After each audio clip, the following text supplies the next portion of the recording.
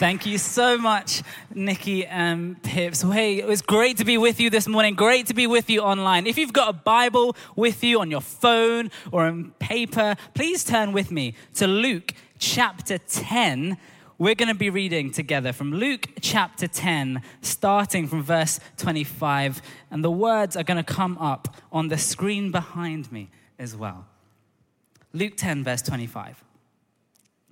On one occasion, an expert in the law stood up to test Jesus. "Teacher," he asked, "what must I do to inherit eternal life?" "What is written in the law?" he replied. "How do you read it?" The man answered, "Love the Lord your God with all your heart and with all your soul and with all your strength and with all your mind, and love your neighbor as yourself." "You have answered correctly," Jesus replied. "Do this and you will live." But he wanted to justify himself, so he asked Jesus, "And who is my neighbor?" In reply, Jesus said, "A man was going down from Jerusalem to Jericho when he was attacked by robbers.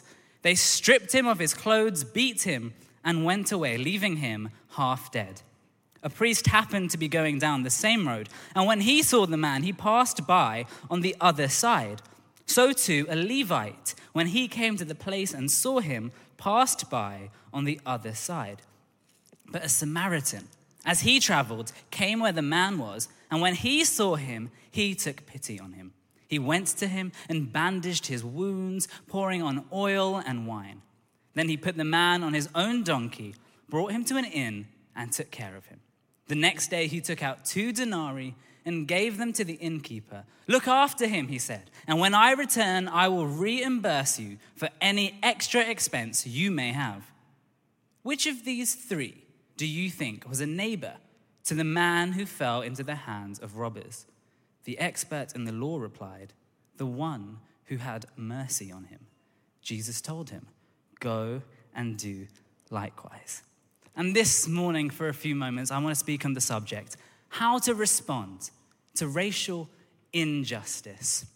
I grew up in Tooting in southwest London. Make some noise if you're in from South London today. Come on, the rowdy bunch. Throw some love in the chat if you're from South London. I grew up in South London, but my dad is from India. My mum is from Sri Lanka. And growing up, I loved watching movies. And my favorite genre of movie was the Bollywood movie. Come on, show of hands, who's ever seen a Bollywood movie in your life? Yeah, show of hands if you've never watched a Bollywood film, and show of hands if you hate when I ask you to show your hands in church. I would fully recommend you watching a Bollywood film if you ever have 7 hours free of your life. They're wonderful, they're amazing, there's so much action, so much drama. I love the singing, I love the dancing, I love the bright colors.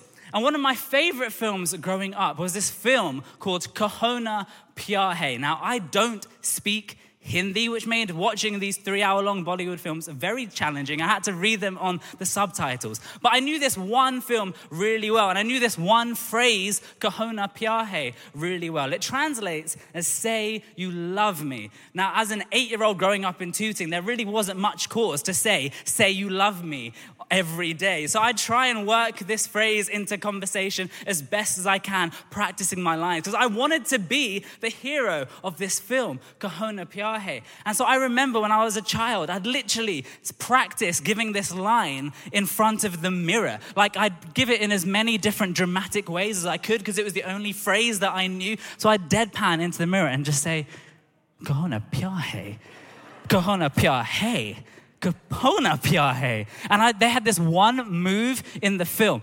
Now, the thing that would have stopped me being a Bollywood actor was I'm terrible at dancing, right? But I really wanted to nail this one signature move. Like, look it up when you go home, Kaho Na Pyar Hai, the title song. There was this signature move that I would practice in the mirror, right? And it would go something like, it was so embarrassing. It would go something like this. Like, you'd put his hands together and he'd do something.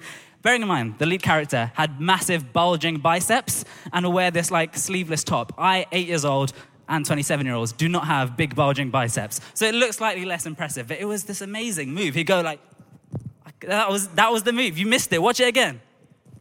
Wow, wasn't that incredible? Thank you. Yeah, you can see why I didn't make it into the Bollywood film industry. Not much of a dancer. But I loved watching these films. And I don't think it was just the music. I love the music. I don't think it was just the dancing. I love the dancing. I don't think it was just the drama. But actually, I think there was something significant about why I loved watching these Bollywood films. You see, growing up in London, I didn't really see many positive role models around me. There wasn't people in media and film who were the heroes who looked like me. And it was really significant because in these films, I'd see someone who I could identify with, who was the hero of the film. You know, who we choose as our hero says a lot about the story we're telling. And Jesus chooses as his hero in the story of the Good Samaritan, a Samaritan that would have been shocking to his original audience in the context of racial injustice. And why I'm passionate about this area of racial injustice. Growing up in South London, I did experience, as my family did, who are migrants into this country, fleeing the civil war in Sri Lanka. We experienced as a family racism, both physical and verbal, but that's not why I'm passionate. And I know people in this room even, people watching online, have experienced racism worse than I'll ever experience. People throughout history have experienced these things more than I could ever really understand. But why I'm passionate about this area of racial justice isn't because I've experienced it. It isn't because I'm a person of color. It's because I'm a Christian. And Jesus calls us in the face of injustice to challenge systems and structures of oppression. Even this week, we've seen the headlines. Racism in the news, across all areas of culture, politics, sport, even the church.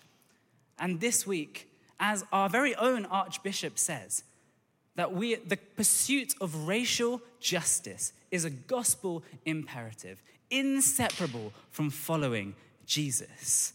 So what can we learn from this story that Jesus tells about how to respond in the face of injustice? And we see a man, an expert in the law, we're told, goes to Jesus and says, "What must I do to inherit eternal life?" And Jesus asks, "What does the law say?" And he gives an amazing summary of what the law says. Love the Lord your God with all your heart and all your soul and all your strength and all your mind. And love your neighbor as yourself. But this was loaded because his next question is, who is my neighbor? Look with me again. Verse 10, Luke chapter 10, verse 25. We read, 29, and he wanted to justify himself. So he asked Jesus, "Who is my neighbor?" Now that might seem like a strange question to ask. But actually, in the context of this man, that would have made a lot of sense to ask the question, who is my neighbor? This man was an expert in the law. He would have been familiar with the promises of God throughout the Old Testament. And he would have understood them in the context of the people of Israel. That's what loving my neighbor looks like. And when he asks, who is my neighbor? What he's really asking is it really for all people? Knowing that in Genesis, it says all nations would be blessed through Abraham. And in Revelation, we read that every tribe and every tongue will worship Jesus. That's the vision of the kingdom of heaven. It's beautiful in its diversity and in its unity. And the expert in the law is asking, really? Is that really who I'm called to love? And in response, Jesus tells this story. The word there, we're told, is he was trying to justify himself. That Greek word, dikaiosune, you can translate as either justice, to make just, or you can translate it as righteousness. And it's a couplet, this pairing of justice and righteousness that you'll see throughout the Bible. And you'll see, we read together in Amos, you see, let justice roll on like a river, righteousness like a never-failing stream. It's that couplet. And the biblical understanding of justice is slightly different than what we might assume in 2022. We hear justice and we think punishment. We think retributive justice. But the biblical understanding, only 10% of the 300 times that word is used in the Old Testament refers to this kind of justice. Over 90% of the use of the word justice in the Bible is about restorative justice. It's making unjust structures whole. It's challenging oppression and calling out instances of injustice. That's the biblical understanding of justice. And this couplet, you see over and over again, justice and righteousness. It's a bit like Ant and Dec. They're always together, justice and righteousness. So much so that actually the best English translation of that expression together, justice and righteousness, would be social justice. Justice to do our relationships with others, and righteousness, our relationship with God, but also restoring right relationship with others. Social justice. This story of the Good Samaritan, therefore, is told in the context of social justice. And there are three things that we can learn from the story Jesus tells about how we can respond to racial injustice. And the first is this, is to rise to the challenge of Jesus. Look with me again at those verses we read, starting from verse 30. In reply, Jesus said, a man was going down from Jerusalem to Jericho when he was attacked by robbers. They stripped him of his clothes, they beat him and went away, leaving him half dead. A priest happened to be going down the same road, and when he saw the man, he passed by on the other side. So too a Levite, when he came to the place and saw him, passed by on the other side. But a Samaritan, as he traveled, came where the man was, and when he saw him, he took pity on him. Rise to the challenge of Jesus. Jesus is challenging this expert in the law. He's challenging his original audience, and he's challenging us today. And he tells this story of a man left for dead on the side of the road from Jerusalem to Jericho, who is probably coming from worshiping in the temple in Jerusalem. And this road would have been known to Jesus' original audience. It was around 17 miles long. It was down a steep incline that started over about 3,000 feet above sea level. It was full of winding roads with bushes that would have meant it perfect territory for robbers to hide and then attack. And that's what happens to the man in the story. He's beaten, he's bruised, and he's left half dead, we're told. And a priest walks by, sees him, and walks by on the other side. And then again, a Levite sees him, walks by on the other side. But Jesus chooses as the hero of this story the Samaritan man. Now, this was significant.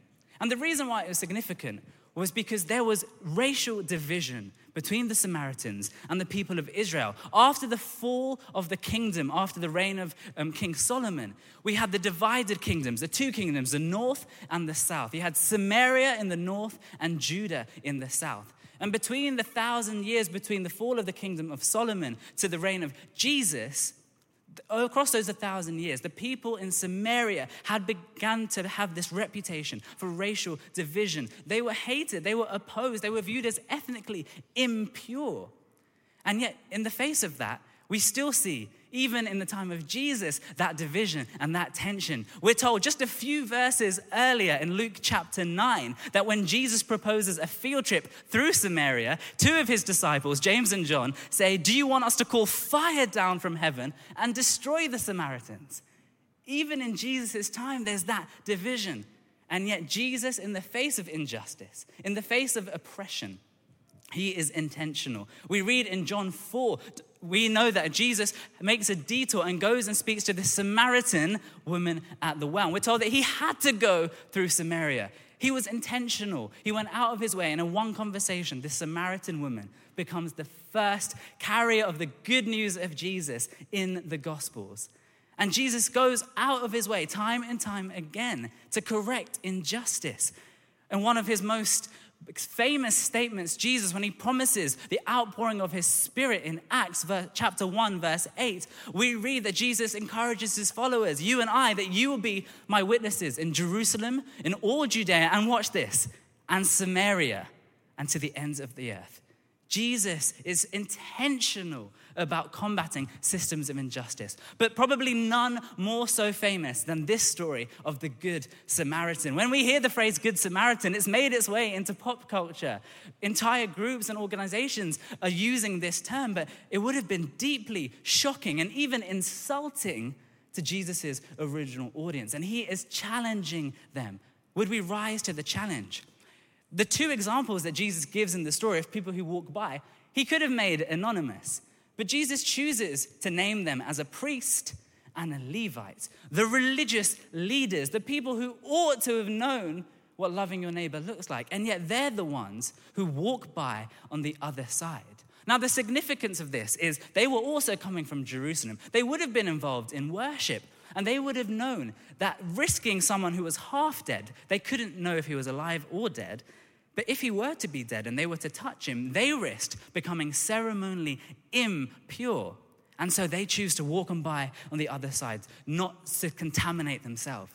And if I'm honest, I can relate with the priest and the Levite. Because there are times in my life when I hear stories of injustice scrolling through the news. And we've seen this over the course of the pandemic. It's ongoing. Our lives have been open to the injustices in the world in new ways. I am tempted to keep swiping on by. I become desensitized to the cries of the oppressed. And I am tempted, just like the priest and the Levite, to walk on by on the other side. I think it's significant Jesus chooses them because his vision for his church is not that we would walk on by on the other side, but that we would walk towards injustice, just like the story Jesus tells, the hero of the story, the Good Samaritan. Would we rise to the challenge of Jesus? But the second thing we learn from this story about how to respond to racial injustice is to receive the comfort of Jesus. Look with me again as the story continues. In verse 34, the Samaritan went to him, bandaged his wounds, pouring on oil and wine. Then he put the man on his own donkey, brought him to an inn, and took care of him. The next day he took out 2 denarii and gave them to the innkeeper. "Look after him," he said, "and when I return, I will reimburse you for any extra expense you may have." And so this Samaritan, the hero of the story, sees this man. He doesn't cross on by the other side. He goes towards the man he sees left half dead. He gets off his donkey and he bandages him up. That means he would have taken his own clothes in order to do this. He pours out his own wine and oil. That would have been costly. Alcohol for the wound and oil to balm up the pain. And then he gets off his donkey, puts the Samaritan on it, which means he would have had to walk.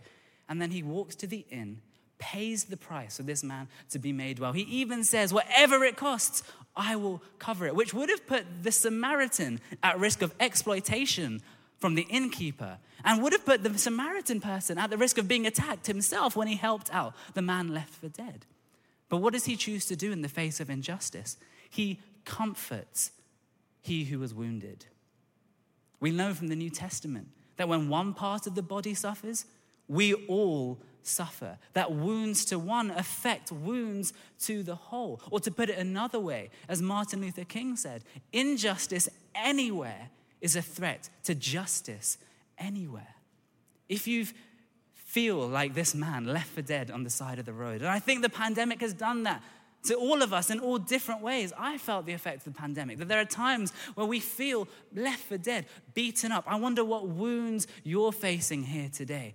I wonder what you feel has left you for half dead on the side of the road. But the encouragement of this story is that in the face of our wounds, in the face of injustice, in the face of being left for half dead, in the person of Jesus, we can receive comfort. We can receive restoration for our wounds. We can receive healing for our souls. And we can receive afresh the love of Jesus. Receive the comfort of Jesus. You know, we're not told what the Samaritan says in this story, other than right at the end to the innkeeper. He doesn't say anything. His love for this man is demonstrated through his actions. He doesn't retweet or post an Insta story. He acts in the face of injustice. And there is a time to speak. Martin Luther King said, in times of injustice, it's not the words of our enemies that we remember, but the silence of our friends. There will be a time to call out injustice, but there's also times to act. Instead of walking by on the other side, to walk towards those who are hurting, those who are grieving, those who are crying out from injustice. Would we rise to the challenge? Would we receive the comfort of Jesus? And then the third thing that we see from this story is to respond to the call of Jesus. Jesus asks in verse 36, which of these 3 do you think was a neighbor to the man who fell into the hands of robbers? The expert in the law replied, the one who had mercy on him. He doesn't even say the Samaritan. The one who had mercy on him. Jesus told him, go and do likewise. Go and do likewise. Recently, I finished my master's degree at St. Mellitus, and as part of my master's thesis, I looked at the church's involvement in India during the British Empire. And I knew a little bit because my family had told stories, but I didn't really know much. And actually, if I'm honest, there were parts of the things that I found that were really shocking and upsetting and appalling. But there were also stories that I found encouraging. One of the things that occurred during the British Empire in India was the caste system. Now, the caste system in India had been around for years before, but actually what happened when the empire came was they mapped the class system onto the caste system, and essentially it meant that if you were born into one of the lower castes in India, and everyone was born into a caste by virtue of your family, if you were born into the lower castes, the lowest of the low was called the Dalits, which translates as untouchables. If you were born into these castes, you were literally treated as second-class citizens. You were denied rights, you were denied education, opportunity, employment, in many ways left for dead. And when the church came, the Church of England, to which I am ordained into, came to India, the question was, how would it respond in the face of this injustice? And there are upsetting stories of people not speaking out, not calling it out. But there are stories of hope. And I was encouraged to read of a guy called Daniel Wilson, who loved Jesus, was a church leader, eventually became one of the first bishops of Calcutta. And Bishop Daniel Wilson, on the 24th of January, 1834, was visiting a church in South India, and he was about to celebrate communion together with the people. But when he got to this church, he saw a literal divide in the congregation. There was a division, and at the front, right at the heart of things, were the English. And at the back, separated, were the Indians in order of caste, and the lowest of the low right at the back. In the church, there was literal division. And so before he celebrates communion, Daniel Wilson walks directly to the back. In the face of this division, he gets rid of the divider, and he takes two people by the hand who are right at the back, the lowest of the low, those unseen, the untouchables. He grabs them by the hand. He brings them straight to the front to sit right center. The people around Daniel Wilson see him do this, and they go from the front directly to the back, and they bring them to the front. And then when they were all together at the front, they shared communion together. I remember being so moved when I heard that story, because I think that's what it looks like to love your neighbor. That's what it looks like to go out of our way, not to turn and walk on by the other side. I wonder in 2022, what are the ways that we could respond to the call of Jesus to go and do likewise? Maybe it's calling out injustice that we hear, stories around the water cooler in the workplace. Maybe it is taking time to evaluate, where are the times that I've crossed on by in the other side and not listened to the cry of the oppressed? And maybe it is taking part in God's kingdom building work to build a kingdom, a world that looks more just, challenging structures and systems of oppression. How can we respond to the call of Jesus? Jesus tells this story of the Good Samaritan who doesn't walk on by. But as I'm reading the story, it sounds familiar. Someone who meets us when we're broken. Someone who journeys with us and pays the price for us to be made whole.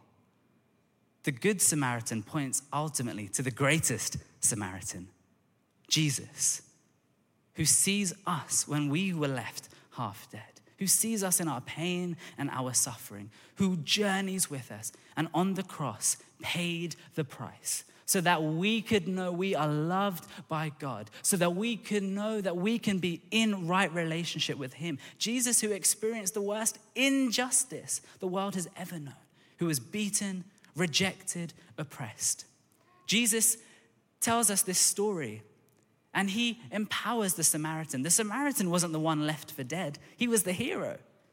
Not only does he empower the Samaritan, but he identifies with the Samaritan. And why does he do this?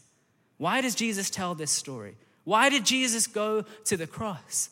Well, we're told the answer right up top. It's the thing that starts this whole passage. And I looked at the passage this week in Hindi, and I don't understand Hindi, but I understand one word in Hindi: pyar, love.